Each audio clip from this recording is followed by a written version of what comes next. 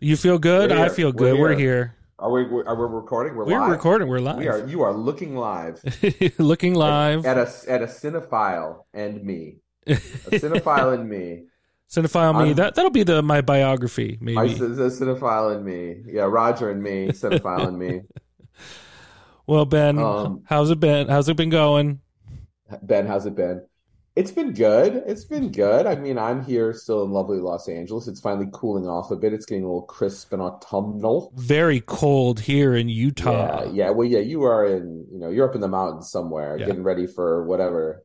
Getting ready for the chaos. Chaos. It is here. Laying in dry goods and cans of beans. In gold, I guess. You just always got to have gold because that's what you're going to need if the apocalypse strikes is gold. That's what everyone's going to want. 100%. Firearms probably would make sense in that scenario, though I'm not a big fan. But we're talking movies. We're talking about a crazy dude. We're talking about a wild and crazy dude who lived a while crazy ago. Guy. Man of destiny. He was the history on horseback himself. Yes, we are talking about Black Adam. We're talking about Napoleon. We're talking about Ridley Scott's Napoleon. Someone pointed out to me that on the billboards, the name of the writer is like very prominent. The name of the writer is given equal billing. Oh, David Scarpa. Which is, I guess, somebody was surprised by this. And I guess I would, on reflection, was surprised. I mean, we love writers. We love to see them get some play, some run, some love. But I don't know that his name is, I mean, for his family members, I'm sure that'll get them there. But for anyone else, I don't know if that's really going to pull them into the theater. Oh, an odd one to... What do I know? What do I know? No, it is incredibly odd because he actually is not known for writing too much. He worked with Scott on All the Money in the World, and then 11 years prior to that, he did the remake of The Day the Earth Stood Still. So I mean, the guy is not a prolific writer, so it's an interesting. It might be because he's Man in the High Castle. He's executive producer on Man in the High Castle. Well, there you go. I mean, good for him, right? Get your run, secure your bag, secure your name on a billboard. God bless. Yeah. So it's funny because listeners will know. I always try to not know what you think about the movies. I certainly don't tell you what I think about the movies. But I did see a screenshot of your Letterboxd when you were telling people to follow you that included the star rating you gave to this movie, I believe. So I sense that you enjoyed Napoleon. I sense that you liked this movie. Ben, this is the funniest movie this year I think I've seen. Well, I mean, people do say there's a comedy drought. Okay. Say more, Kyle. Tell us more about how you feel about the humor of this movie. Well, I think so. Obviously, there's a long history to this work, and it goes all the way back to Stanley Kubrick, to the late 19th century, buddy. I mean, the French Revolution, or that. It goes even further than what I'm even alluding to. The middle of the 18th century in Corsica. Well, this particular film project goes back to the research of Stanley Kubrick. In fact, a lot of this influence and research is utilized in David Scarpa's distillation of his research and aims and themes that he wanted to tackle. Obviously, that project never got made, and it's for a couple reasons. One, it was too ambitious, and the other is because he kind of ventured the same themes in a movie that you and I talked about for Dead Reckoner a long time ago, and that's Barry Lyndon. One of your faves. One of my favorites. One of your faves, and I love that movie. I love that movie. That's so we got something very, very wonderful out of all that time and effort, even if we did not get the Napoleon movie. Well, very much, yeah. No, and Barry Lyndon, I think, is if we're gonna do a compare and contrast, Barry Lyndon's the masterpiece version of this. The themes, the idea of history, the idea of the aristocracy. If you told me you liked this movie more than Barry Lyndon, I would be shocking. Surprised. It would be shocking. I would be surprised because I think that you can probably count on your hands the number of movies you like more than Barry Lyndon. Very, very few I like more than Barry Lyndon. I love that movie. So it doesn't catapult into the inner circle of the Hall of Fame. No, but it gives no, very much not. But it gives you kind of an understanding why I liked this and why I was shocked, because I actually went in not thinking I was not going to enjoy it. Not enjoy.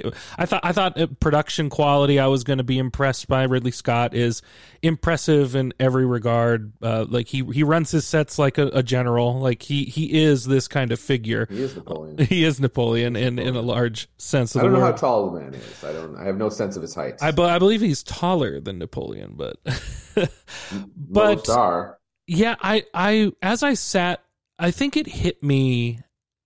There's a moment in the first when they are trying to take over it's down in, was it southern France? No, it was northern France, and they're trying to take a bastion from the a kind of center point for the port from the British, and a cannonball hits his horse and it erupts in cartoonish violence that I went, oh, something's clicking for me. This is supposed to be a little over the top, and it's supposed to be a little funny, and especially when he comes back to the horse and like rummages through its chest to take out the little cannonball. And I don't know, from that moment on, because I was a little confused, and then it clicked, and then everything became really funny to me. I started to see the disdain that Ridley Scott has for men of power. I think he equates it in a sense of that it doesn't last. Like he does a lot of parallels, image parallels to the Egyptians and the mummies, and he uses a inaccurate history to parallel him to Marie Antoinette and Louis the 14th. And so things started to kind of click for me, and then it was the petulance, the incel kind of nature of Napoleon himself in this kind of sleepy-eyed, ambivalent performance, this stoic performance that then erupts in tantrums from Joaquin Phoenix. And for me, I got it. I understood the meaninglessness of the war scenes. You know, that it's almost like a deconstruction of a genre that has propelled Ridley Scott into fame, such as like 1492 or Gladiator. He's almost looking at those genre pieces and saying, looking at this violence in a sense of awe is wrong. Looking at these men in a sense of their power, hungry ambition is wrong. And so for me, while it's not the masterpiece of Barry Lyndon, it had enough of that DNA to get me to appreciate what Ridley Scott was doing. Okay, so I appreciate your appreciation. I like it, you know, I like it when you go there, you open up your heart. You open up your heart to a movie. Yeah. It's hard. It's hard. Is. You've seen so many of them, and so often they're disappointing. Yeah. So I like it when you open up your heart. Here's my thing about this movie. I saw some of what you saw in it, although sometimes he gets a little bit on the nose. Like at the end, when you get to the card where it's about 3 million people died, yeah, I get it. 3 million people had to be fed into a meat grinder so we could have this great man of history be great, so Napoleon could be Napoleon. And how fucked up is that? I mean, you know me well enough to know that I'm sympathetic to that particular line of thinking. Yeah. Right? But it still suffers from my cardinal sin of biopics, which is that it's just too much. It's too much of just a survey. It's too much of just we're here, then we're there. Then 1 minute it's Robespierre, then it's Josephine, then it's the battle. It just feels like, yeah, it's the same thing we had about Elvis. It's the same thing we had about. It's too much. Find the moment or the thing or the relation, because you think it's going to be about the Josephine thing, and honestly, I would have had the whole movie be about that. Yeah. I would have had the whole movie. I mean, because Vanessa Kirby, I described her as smoldering. Yeah, she's great. She's great. That is a huge. What she has to pull off in that role is you have to make her believe that someone would be obsessed with her, and she does it. Because she's hot, but she's also intriguing and weird and cool, and she's just perfect. And that's a great performance. She also has to sell this idea that she'd be interested in this person at all, because he comes off as such a freaking weirdo, God, yeah. and it is complimentary. That relationship makes sense, and it's such a famous part of history. Those letters that they pass to one another, and to try and understand them. Even Vanessa Kirby said to understand Josephine is like a contradiction. Same thing with Napoleon. To say like there are people who are demanding like some sort of accuracy of depiction out of Napoleon, and that no historian can come down to a absolute understanding of this man. Like it's, I mean, we can shelve that, right? Yeah. That line of, I mean, we've talked about these kinds of criticisms before. It's just low hanging fruit. If you're the first person who gets online and says, "Oh, well, I don't know if it really happened this way," I don't care. Yeah. I don't care about that. I don't care about that argument. If you want to learn, you know what? There's probably 1,000. I mean, Napoleon is one of the most studied figures in history. Yeah. There's probably 1,000. There's probably more than 1,000 monographs about Napoleon. You want to learn about Napoleon? Go forth. And I'm sure those people have all kinds of disagreements, especially about the internal stuff, about which we can have no knowledge. Absolutely. Right? No direct knowledge, right? We can simply speculate. And I mean, there are some legit funny moments. I mean, when he loses his shit at the British guy and says, "You think you're so much better because you have boats." Like a child, he says this. I mean, that is funny. Like that was a great line. Ben, I keep quoting to Katie to make her laugh. I say, "Destiny has brought me this lamb chop." Yeah, that scene is great, where it descends into the food fight. So yes, he holds these people in contempt. Yeah. Right? I don't think he holds Josephine in contempt, actually. But he definitely holds Napoleon in contempt. I mean, to me, we all know my stance here as the number one advocate of movie sex. And this is a hilarious bit of movie sex, right? Because she literally, I mean, presumably, it usually is not the case that people depicting sex are actually having sex. I'm assuming these two were not having sex. So it must have been a very easy thing for her to do, because she literally responded as if nothing was happening. Yeah. Like she was being, at least in the story of the movie, she was being penetrated, and she just sits there as if she has no sensation, as if nothing. Her affect does not change at all, which I thought was a real. As Joaquin Phoenix as Napoleon just sort of flops around behind her, and spends himself in 10 seconds. She literally does. She's stoic, and her expression does not change. Yeah. And I just thought, okay, I get that. I get what you're doing there. Yeah. Right. Sort of suggesting the potency, the alleged potency of this powerful man has no effect. She doesn't even go to the trouble to be displeased. No. Right? She doesn't even exert the energy to express displeasure at what's happening. She just it's a chore. Business. It's a chore. and not even a hard one. Yeah, she's like, "Oh well." I did think it was unfocused in that way. It went for too many things. It still wanted to do the big spectacle battles, which are pretty good and well executed and compelling to watch. Although the movie is very dark and very gray. They really desaturate the color. Yeah. I don't think they were doing them. I think they made some technical decisions that were not doing them any favors there. I don't know why I understand that, they didn't have the same kind of lighting we have. So indoors, you want to make it darker. That might feel more realistic or evoke the mood. But like the outdoor scenes, I thought there could have been a lot more vividness, and just the way that the movie was like color corrected or whatever. There was something there that didn't work for me. Yeah. Just very gray. But yeah, I mean, the Austerlitz stuff is good. I mean, that's a real compelling, like, visual. I mean, that was a brutal depiction. That was a pretty awful, like, when they get chased onto the ice, that is a brutal outcome. So this, I would say this movie, like, bad on the sex, but I would say good on the violence, because I like it when the violence is brutal. If you're going to depict these terrible events, depict them. Yeah. Depict them. Don't give us the distance.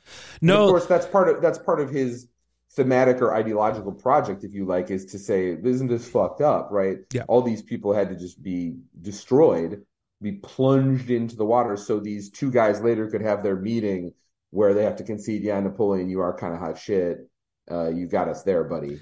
Like, you really are a genius. Yeah, Like, a lot of people had to die so he could be elevated in that way. Yeah. Die in a very brutal and horrific fashion. Yeah, the depiction of the aristocracy as it enters like the midway through the movie, where they show the Emperor of Russia and Austria, and this club that Napoleon is desperately trying to be part of, and he has like a fanboyism to it, like when he meets he's a jumped up guy. He's a jumped up Corsican. He's not anybody. He's not of noble birth. I mean, the one consensus is he is a military genius, right? That is something that everyone seems to agree on, that he figured something. I mean, I don't study this stuff. I don't know well enough to explain it, but I feel like it's pretty well acknowledged that for a period of time, he was brilliant in that way. Well, and again, so, you know, you have that, right? Yeah, and this will go hand in hand to, I will address one of your criticisms, which I think is very fair on a just an absolute superficial and organizational standpoint. I am not interested in seeing the full length of somebody's life. I think I agree with you. I think structurally those become very tiresome. They become unfocused, as you said, and I think that is legitimate. What subtly works a little better for me in this way is the fact that we have a protagonist who almost can't muster a reaction nor a decision of his own making through these grand historical events, like events that we know. And what I liked about that is I feel like Ridley Scott's just somnambulantly using his protagonist to go to event and having a lack of initiative.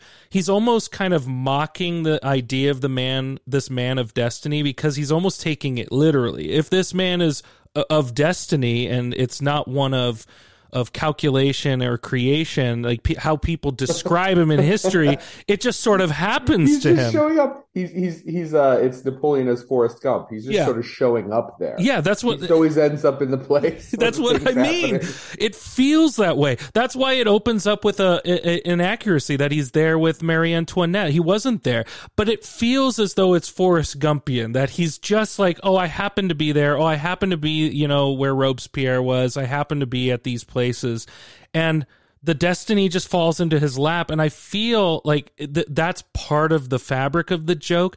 I'm not saying this is a masterpiece or masterfully done, but I could definitely see the playfulness that Ridley Scott had with the material and structuring it and almost like playing around with that structure. Like, because I don't think that's Scarpa's choice. I think Scarpa made a historical epic that went through the motions, like event to event to event, that you know. And I think it's Ridley Scott's interpretation of that stuff, that he wanted to invoke that criticism. Some of it's on the nose, but honestly, judging from the reactions from people, like such as just personal people that I know, like friends and my brother, they just don't get it. They almost need the punching. They almost need the overt. I mean, someone said to me that she'd heard that you should watch this as a comedy. Yeah. Right. I mean, so this idea is out there, right? It's not. Yeah. It's not.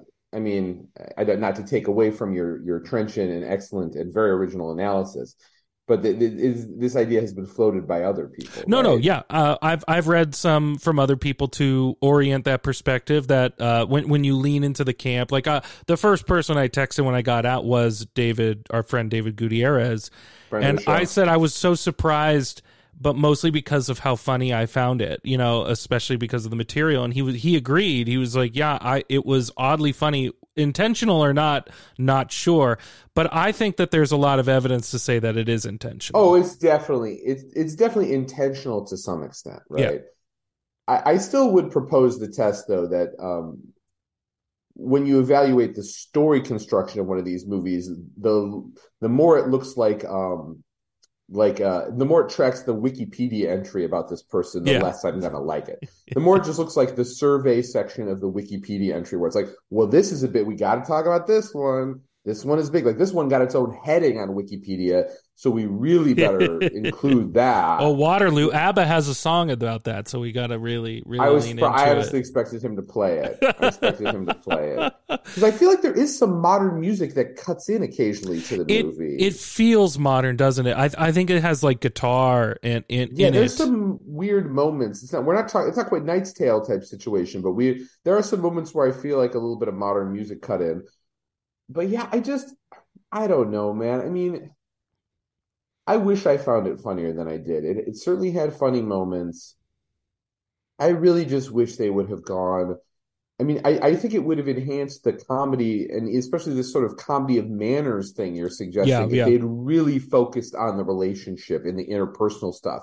And the battles had almost been like an afterthought. Sure. And then you could have made me an hour 45 like tight movie where you're totally fucking with audience expectations because the battles are in the background, which is the opposite, right? You'd expect the personal relationships in the sort of great man, great general story to be the personal relationships that are in the background, and you foreground the battles and the tactical genius and the greatness. If you foreground the relationship and the battles are almost the afterthought, right?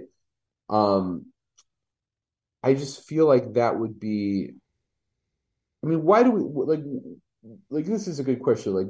Whether we think this movie is good or really good or okay or whatever. Barry Lyndon is great. Like, what makes Barry Lyndon great? Well, Barry Lyndon is certainly less about the battles. I mean, there are battles in it, but they're very minimalist and stark. And you're like, oh, just people dropping down. I mean, they have a little bit of that in the Waterloo section where these British, the British lines are lined up, and then they're just filling in the gaps. And you're like, yeah, it's brutal. This kind of warfare is just throwing bodies, as many bodies at the enemy as possible is just awful. It's just awful. No, I mean, he gets the brutality, and I appreciate that, and I think that's the right way to do it. I totally agree with that. But you could have depicted the brutality very quickly, and then I feel like if you had immediately and almost violently, I guess to use maybe a funny word in this context, violently juxtapose those things, I just think it makes for a more interesting movie. I understand why that doesn't happen. I mean, to me, these movies, it still feels like too many cooks. It still feels like serving too many masters. It's like, well, we're going to do the battles, and we're going to do this, and we're going to do that. It has some of that element of trying to be all things to all people. And I just think I would have personally, I mean, honestly, so I also had a conversation with someone about this. To me, the best biopic we've seen in a long time is Tar, right? Yeah. Tar is not a biopic, of course, technically, whatever. Yeah. Maybe it's loosely based on someone, maybe it isn't, who really cares? But it's that, to me, the challenge of cinematic storytelling, right, is you need to know where the gold is, and you need to go straight for that, right? And we've got all kinds of screenwriting tropes, arrive late, get there early, get there late, arrive or leave early, get whatever. You know what I'm saying? I do. Like you need to zero down, laser focused on what is interesting, and just get rid of everything else. And I just think that there's just a million ways you could have structured this that wouldn't just be in this linear survey fashion, where you could have made a better movie and done a lot better service to both the humor that you're seeing and the themes that you're seeing. Yeah. Right? Because if it's just constantly him being kind of domed by this woman in the middle of like him doing these battles where tens of thousands of people need to die so he can become the great man of history, to me that just is more impactful than when it kind of just all, it's just, like I said, like the whole, like even the burning of Moscow thing, it's like, yeah, that's a big dramatic moment, and it's interesting, and it's kind of crazy, but it just kind of comes and then it goes, and then we're on to the next thing. That scene has one of my favorite lines, is when he sits on that throne and the birds are shitting on that throne. He goes, what does he say? There's dignity in losing. He's almost like come out. I mean, it's like the scene in Ghostbusters where Peter Venkman plays the piano, right? I mean, it's like, come on out here. Like, yeah, very much. Well, he's like, where are you guys? He's hoping someone will pop out of the ground so we can fucking fight him. Yeah, very much. Yeah, that has that very, very much that feeling. Well, and I agree with you in the sense that had it focused on an event or a chapter, like one of these chapters, and you could survey the relationship with Josephine, you could survey the need to be part of this aristocracy, or even just fuck with the timeline. Start just making just maybe we're at Waterloo and then we're flashing back, or maybe we're at Austerlitz, we're flashing back, we're flashing forward. Just do something. Yeah, right? There's a million ways you could do it, right? We could talk about that all day.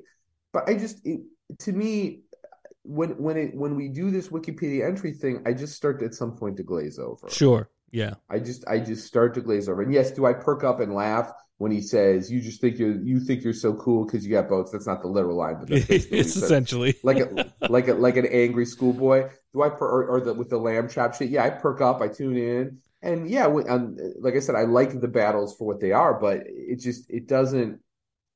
There's something about that mode of story that just leaves me cold. And maybe that's just a personal thing, but it's still I don't think I'm wrong to say that it is kind of the path of least resistance. Oh, absolutely. It's the first option that suggests itself, right? Yeah. And to me, it's not. It doesn't bring a lot to the table. Well, and that's why. Like I said, just my experience, and maybe it was because I went in with fairly low expectations. I the route to happiness. Always the route for sure. I didn't much care for the trailers, and the trailers did not necessarily. Yeah, you hated the trailers. I remember this. You were very down on the trailers. Hated the trailers, especially the second one. They had like this remixed version of War Pigs from Black Sabbath, and I was like, I hate this so much. I remember that. I remember you were not. That was the anti-Kyle. That was the anti-Kyle aesthetic. I mean, if you want to really piss me off with your trailer, put a remix version of the modern song, like that's the Smashing Pumpkins, "Bullet with Butterfly Wings," and the Last Voyage of the Demeter. Like, I was like, I hate this choice. I hate it so much. It reminds me of it's just so on the nose that you have to laugh. Yeah, like, I think Adam Curtis made this observation about. You see some evil businessman, and then "Money" by Pink Floyd starts playing in the background. Like, we get it. Come on. I mean, that's not exactly the most, it's just, it's real paint by numbers shit. Very much. But, so for me, the historical epic framework, which is typically, and I totally agree with you, usually it just, I start to turn off. I start to glaze over. I find it uninteresting. There's another biopic coming out this year that I've seen. You have not seen. Maybe we'll talk about it. Is Maestro, and I despised its structure. Oh wow! See, there we go. A little preview. Now I'm gonna have to like it. I gotta. Now you have to take the opposite. Yeah. I have to go pro. I have to go pro on that one. But I don't know. It kind of fit. It just fit in the performance Joaquin Phoenix was doing. Just this sleepy-eyed, stoic, petulant man-child that's going through it. I felt like it was part of hitting the ideas of the legacy, and then having a big joke at the end that even people will never remember his legacy in the way that it will always be debated and always be, history will have its way with the subject. I just like that the commentary is of a man who we know of in history, but do we know at all, really? And so there's a constant referencing to that with the Egyptians, with the fact that the Austrian princess or whatever who he gets married to have a child, she like arrives and he's like, do I resemble my portrait? Like, there's that is a great line. That is a great. No, you're right. There are some real zingers. It sounds like I'm talking about a 40-year-old virgin or something. There's some real zingers. I mean, and I feel there are like some real zingers. Well, yeah, and I feel like it is a part of the construction of it is a criticism. And what is it a criticism? Why would you tell Napoleon now? Is it just to take the opportunity? Is it just to take that? And I'm gonna offer a thought nugget to you, Ben. A thought nugget. Do you think that this is about history, or do you think it's about now? Do you think Napoleon is a man-child throwing tantrums? You got to put down a better marker. I think I know where you're going, but because the right answer is it's always about now. Every story we tell now is always about now. And so does he resemble a sort of person who has had power and wants to come back from exile and through insurrection? George Santos. George Santos. Yeah, he was just ousted. Just recently booted. Rest in peace, King. You will be missed. What's his next act, man? Get that guy on TV. Yeah, I know. I mean, someone's making that movie. So absolutely. There's probably. I mean, how many screenwriters are like scribbling at that one right now? Definitely. Trying to be the first person to write a good script about that guy. So here's the thing, though. What's funny, I hear where you're going. And it's funny to say this, but I mean, this Napoleon is so much more likable than Trump, right? Oh, for sure. Because he seems like kind of an innocent, which is kind of part of the joke. Like he seems at points childlike. Like there's one scene where he wants to have sex with Josephine. He ultimately pulls her under a table, and he's just going like, bleh, bleh, bleh. He's mumbling and whimpering. He's just, and I mean, I can. Who amongst us, right, hasn't feels with, but he's just so horny out there. He's just horny on Maine, and he's just making weird sounds because he's just like a horny boy who wants to get it in. And to me, that is funny, but also I could never imagine Trump doing that. I actually think Trump is probably asexual. He seems very unpleasant, and I couldn't imagine him having just like an unadulterated moment of hunger and passion because he's so non-human in that way. He's so, I don't know, he's just so, he just seems disgusted by it. It seems like he just seems to be disgusted by everything. Yeah. And he seems to hold everything. He doesn't seem to be a person that has like joy in his life, right? He seems to find everything disgusting and disdainful, whereas like Napoleon really wants to do that thing with Josephine, and he does take joy and pleasure from her. Like whatever you want to say about him, that character clearly like has real affection. He takes real joy and pleasure from her on a number of levels, absolutely, both sexual and intellectual. So to me, it's more like if you want to pick, I mean. Honestly, to me, that's more Biden than Trump, right? Where you see like sometimes he seems evil, sometimes he seems like an innocent, sometimes he seems like he could be an okay dude. Other times you're like, what the fuck is going on with this guy? What is he even saying? Sometimes he gets upset. He has like a temper, like when he shouts at the British guy. So to me, that's he feels more like that. He's but I mean, do I think the movie's a general commentary on powerful people and this sort of grossness of all that? Of course, I agree with that. But I mean, we've talked about this so many times. I'm never against these readings.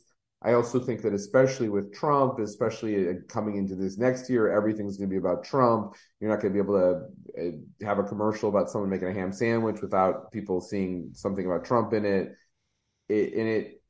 I'm sure a lot of this stuff that is lurking in the back, but I also think it can kind of be a brain disease where you just you just can't cross the street and without thinking, what is this, something about Trump here. Yeah, I mean, I what I saw in it, and I agree with you, the likability of this Napoleon is eons more than a current and figure more likable like Trump. Than Barry Lyndon, right? Yes. I mean, more likable than Barry Lyndon. Yeah, and you're right, because the relationship he has with Josephine is arguably very tender and intimate. That through the letters there is this misunderstanding between them, but then when they're like getting that divorce, the like sanctioned state divorce, neither of them want to do it. They're both kind of saying they love each other, and there's something really endearing about that even with everything said and done, even with power, ambition, and all the things that he's doing, that still at the core of it he does love this woman. And you're right, had the movie focused on one or so of these elements, I think it would have pierced through with the commentary, much like in Yorgos Lanthimos movie he did, The Favorite. That one focuses in on this triangle of this relationship and the power dynamics of the throne, and it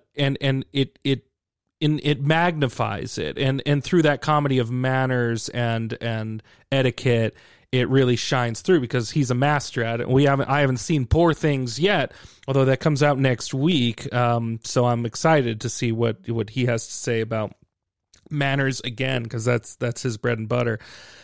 But with this, like, go ahead. I was just going to say that I do want to. Well, you finish your point, and then I'll make this point. Well, ultimately, it's like this one surprised me. It surprised me because it had some of the DNA of Kubrick in it, and his disdain for of power and of men who small-minded men of power, and you can see this as like a continuation of Ridley Scott's Romulus, and Gladiator. Like Joaquin Phoenix casting him in this vein makes a lot of sense because that is who you associate that partnership of him and Scott. And so I was impressed by it having even a bit of that DNA, even that bit of humor and commentary and criticism. The production value, I agree, is mostly in scale and impressive, but then at times the colorization goes against it. I think that is that's oftentimes a Ridley Scott choice. He does like his grays. He did the same kind of visual texture in The Last Duel, which was also very good. I did enjoy that one. And so I don't know. Maybe I was just surprised that it had anything of commentary and value beyond what you would assume of these movies. Yeah. And so that made me appreciate my watch tenfold more. I was just like, oh, I'm getting something a little more out of it when I was really expecting not much. And I was expecting to just go through the motions. And because it punctures through with the humor, I think Joaquin Phoenix is pretty masterful, even though he's just sensationally weird. I think Vanessa Kirby is also fantastic in it, and it's those kind of like those little like foundational pieces, those pillars that prop it up. Great scale, production value, good performances, some bit of commentary. It's not a masterpiece in any of those regards, but it really did keep my attention, and that's hard to do for 2.5 hours. And a lot of these movies tend to get tiresome in general. Yeah, well. Especially in an age when there's just so many spectacle movies that we just can't stand. Yeah. And we want these movies to be good and they're not good, and it's frustrating and it's a bummer. I want to just for my sort of final thought, I do want to dwell on the comparison with Barry Lyndon a little bit. Yeah. I think because Lyndon also does feel kind of like a survey. Granted that once again a fictional survey, but it does have the scope. It does have the same, not quite lifelong scope, but a very long scope of this person's life. And I was thinking about a second because that seems to work against my thesis about these long surveys, which I do think this is a generally pretty good heuristic for whether I'm going to like these movies or not, is the extent to which they do kind of stretch out in this particular way. Yeah. But the reason it works in Barry Lyndon is because the length is the point. Yeah. Because what you learn in the movie, and the movie has, I think it's very, I do still think that Napoleon is pretty unfocused, and I think it's trying to make kind of a bunch of different points. And I think that is something it suffers from, is that lack of focus. I think generally speaking, when you're telling a story, if it's really clear and you have it really clear in your head, it's going to kind of have one. It's going to kind of have one point that it's really there to, or one theme or one idea that it's driving home. The point of Barry Lyndon, right, is that he's always the same. And that he wants all these insane things, and he gets them, and he's still just that guy. So it's about this tragedy of ambition, right? He transforms his life in these insane, improbable ways, much like Napoleon, right? The jumped up Corsican.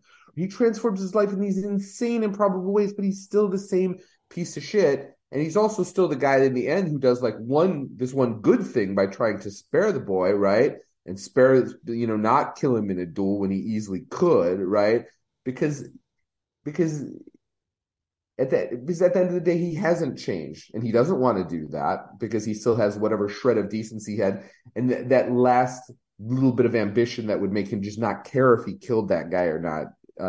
He doesn't, he can't get there. Yeah. So he remains this tremendously ambitious but still somewhat limited person who goes through all these changes, and so it becomes about the sort of poisonous of ambition.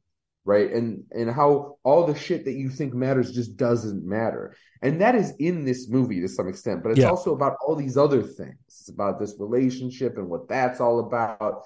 It's about, how do we think of great men of history? And it isn't kind of gross that we glorify these people when they get what they get this reputation, this immortality on the backs of, I mean, he looks at the mummy, right?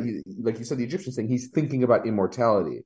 Like, and how did the Egyptian pharaohs get their quote unquote immortality? Because they built these pyramids, and now everyone goes and sees them, right? And sees their mummies in museums. So they got a form of immortality. I think it's probably not what they actually wanted, but they got something. So to me, the movie, I just wish it had been more focused. Yeah. And I think and that's why, Kubrick is Kubrick, right?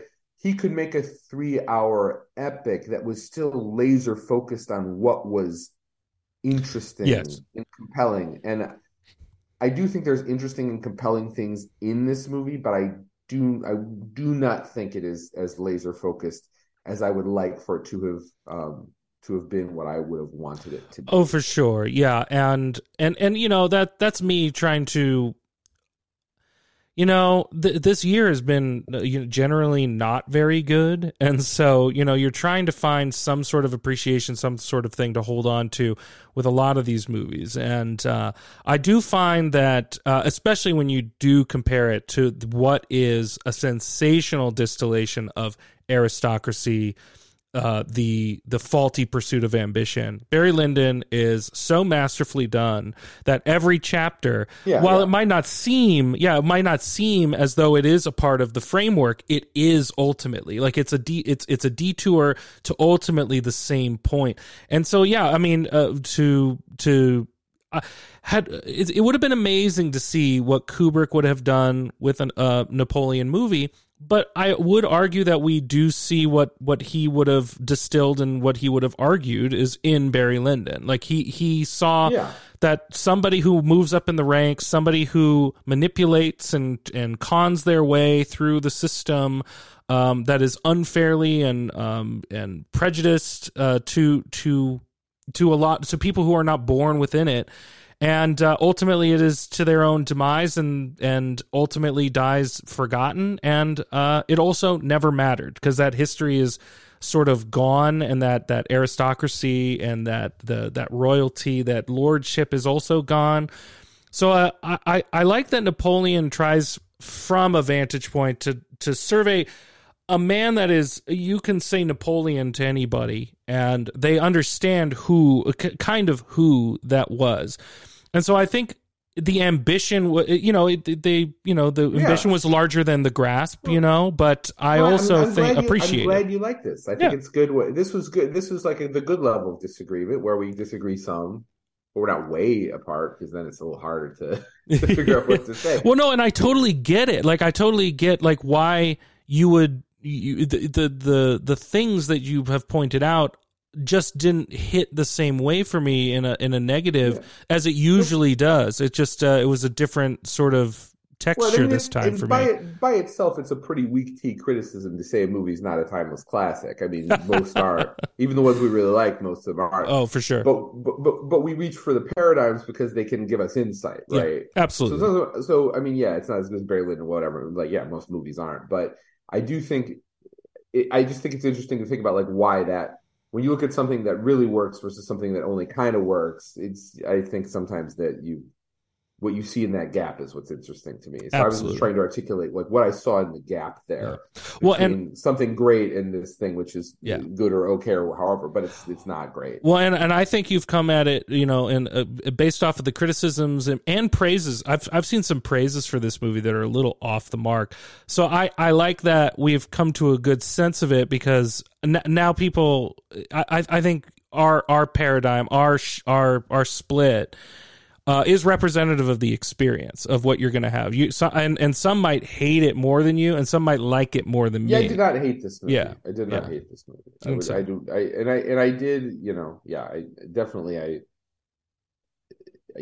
definitely didn't hate this movie. There were some aspects of it that I really liked, and I definitely left it feeling, well, I got something out of that. Sure, right? That wasn't just drudgery. It wasn't that, not for me. Well, I thought this was good. I was glad. It was funny because, like, you were like, what are we going to talk about? And there were so many options, but I'm glad you chose Napoleon. I've been talking about it with people, and I was glad to talk about it with you. Well, excellent. So what should we do next? What should we do It's a good next? question. Depends on when we can meet and when we can do this. I suppose we could do another Zoom one next week if we can't meet up in person again because of me. This is my fault. No. We'll make it work. We'll make it work. I gotta find myself in your luminous presence. Well, what I mean, we had the new the Japanese Godzilla movie come out this weekend. I won't get to see it until I get back, I suppose. But that's if we want to tackle. Apparently, it's quite good. Godzilla minus kaiju. I don't think we've one. done any kaiju movies. No, we haven't. I think we're kaiju virgins. I mean, there's. Well, if you out this weekend, actually, if you could see, it's going to be on Netflix. Is going to be May December, the new Todd Haynes movie. Oh yeah, no, that's getting a lot of buzz. I would love to talk about that, or we could do the John Woo action movie Silent Night. But I would prefer to talk about May December. Okay. I think May December is a good choice. All May right. December. We love a Netflix movie. Well, then let's plan on doing that. Okay, brother. That's Kyle. He knows I know movies and you don't. Go support his Patreon. He is getting married. He needs your money. We want him to, we don't want him to be destitute or starving prior to that. So go subscribe to his Patreon. And then with Ben Thalen, Dead Reckoner Substack, you can find his musings, his writings, when he feels compelled to do so. When I feel compelled, sometimes. But seriously, be well, get home safe, and thank you all for listening. Absolutely. We'll see you next time. Bye-bye.